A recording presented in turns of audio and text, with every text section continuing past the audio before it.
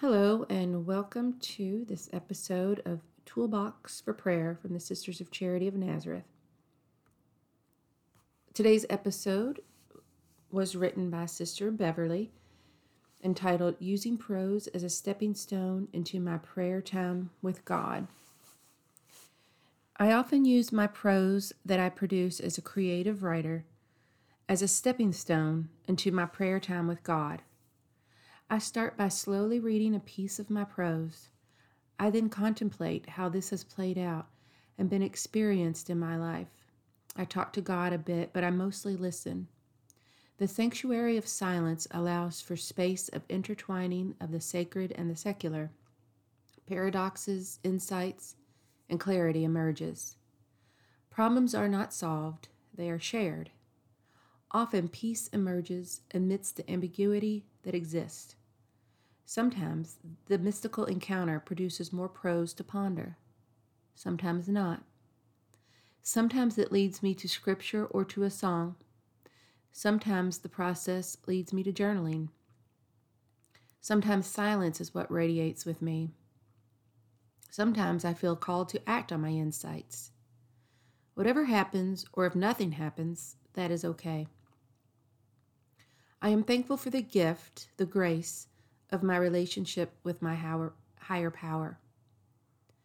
From these prayer experiences, my prose emerges as words that become incarnate on paper, often shedding a new light into my daily experiences. Insights emerge that then influence my actions and my relationships, my community life, ministry, and future prayer. The prose also offers me a tangible way to remember a life event or experience and how God was a part of this. My prose psalter that has a collection of my prose over the years allows me a concrete way to record this journey of seeking God in my daily life encounters.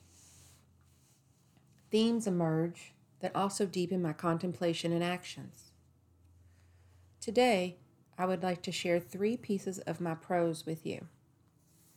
So, pour yourself a cup of herbal tea, savor a few of my prose writings, and see where they take you in your own conversations with God. Today's theme, the emptiness of surrender. I don't know about you, but not being in control, not knowing the answers, and not grasping the meaning in my life can be daunting. Feelings of ambiguity, emptiness, and surrender are sometimes present. During these uncertain times, we often want sure answers. God asks for trust, patience, and courage. She says to read this following prose slowly. The spirituality of ambiguity means not having sure answers, logic, reason, a path, a destination, an outcome, or some closure to grasp onto. It means clarity is elusive and that the present moment will have to do. But ambiguity as a spirituality has some virtues too. It cultivates trust, patience, courage, and creativity. It calls for mystery, wonder, potential, and possibilities. And it puts me smack in the middle in solidarity with the marginalized who live this way daily. And if I live this spirituality with authenticity, God shows up at the margins, those spaces where the paradoxes meet, the tensions are real. And God invites me to surrender my need for certainties and to anchor my hope in something new once again. Sister Beverly offers the following reflection question. How would you rate yourself 1 to 10 in your ability to embrace a spirituality of ambiguity during these uncertain times? What word or phrase struck you when reading this? Number 2 is her prose called My Water Jar.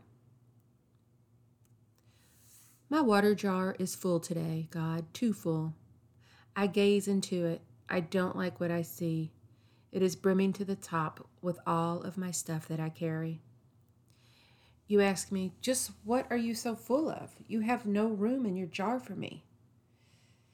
I sigh. My water jar is heavy right now. So much in there. Fear, anxiety, worry, catastrophic swirl around inside my jar, mixing up the other stuff and burdening me even more. You ask me, what else is in your jar? Look deep inside into the depths and identify what's there. I struggle, taking my time to peer inside and to reflect on what else is there. I begin to pull out one by one my fears, my expectations, my assumptions. First is my assumption that my importance is based on bringing in some income. Second is my assumption that what I do is more important than what or who I am. Third is my desire to be God and to have everything figured out and be in control. Last of all is my fear and my weariness of living in mystery and ambiguity. I let go of these fears, expectations, and assumptions one by one. It is hard work, but my jar gradually becomes lighter. It is half empty now, and I am relieved. But God, you ask me again, can your jar become empty so I can fill it? I wonder if I can let go of anything more. I once again peer inside my water jar. I see my reflection as I peer inside. My face shows worry, anxiety, and tension. I pour all the worry, fears, catastrophes, the what-ifs, and the anxieties out. They stream away from me. I relax, for my water jar is very light now. I once again look inside my jar. Nothing but empty space is there at first glance. I sit with my empty water jar for a while. I wait in the emptiness. I let my being experience this emptiness, this void, this abyss of ambiguity. My being searches for meaning, thirsts for something, anything to soften the void, to make sense of the ambiguity. And being empty of me, I realize I am now open to the fullness of God. And the fullness of God is full of possibilities, full of paradox, and full of potential for a yet to become. And I pray, in my emptiness, God, fill me. Amen. She offers the following reflection questions. Think of a time when you felt empty in your life. What was going on? Did you ask God to help fill the void? What blessings did God provide you? Last of all, she says, is her acrostic poem, which you may know acrostic poem is basically taking the first letter of a phrase and using those first letters to spell out a word. It's kind of difficult to explain that way, but she uses the word surrender, and she takes each letter of the word surrender to write poem out of that, to write prose. So her word is surrender. The S, surrender simply is. The U, understanding that. R, reality means that you choose to R, release control. And E, embrace the moment of in now. While D, depending. E, entirely on God's power. To R, refigure the ambiguity into possibilities.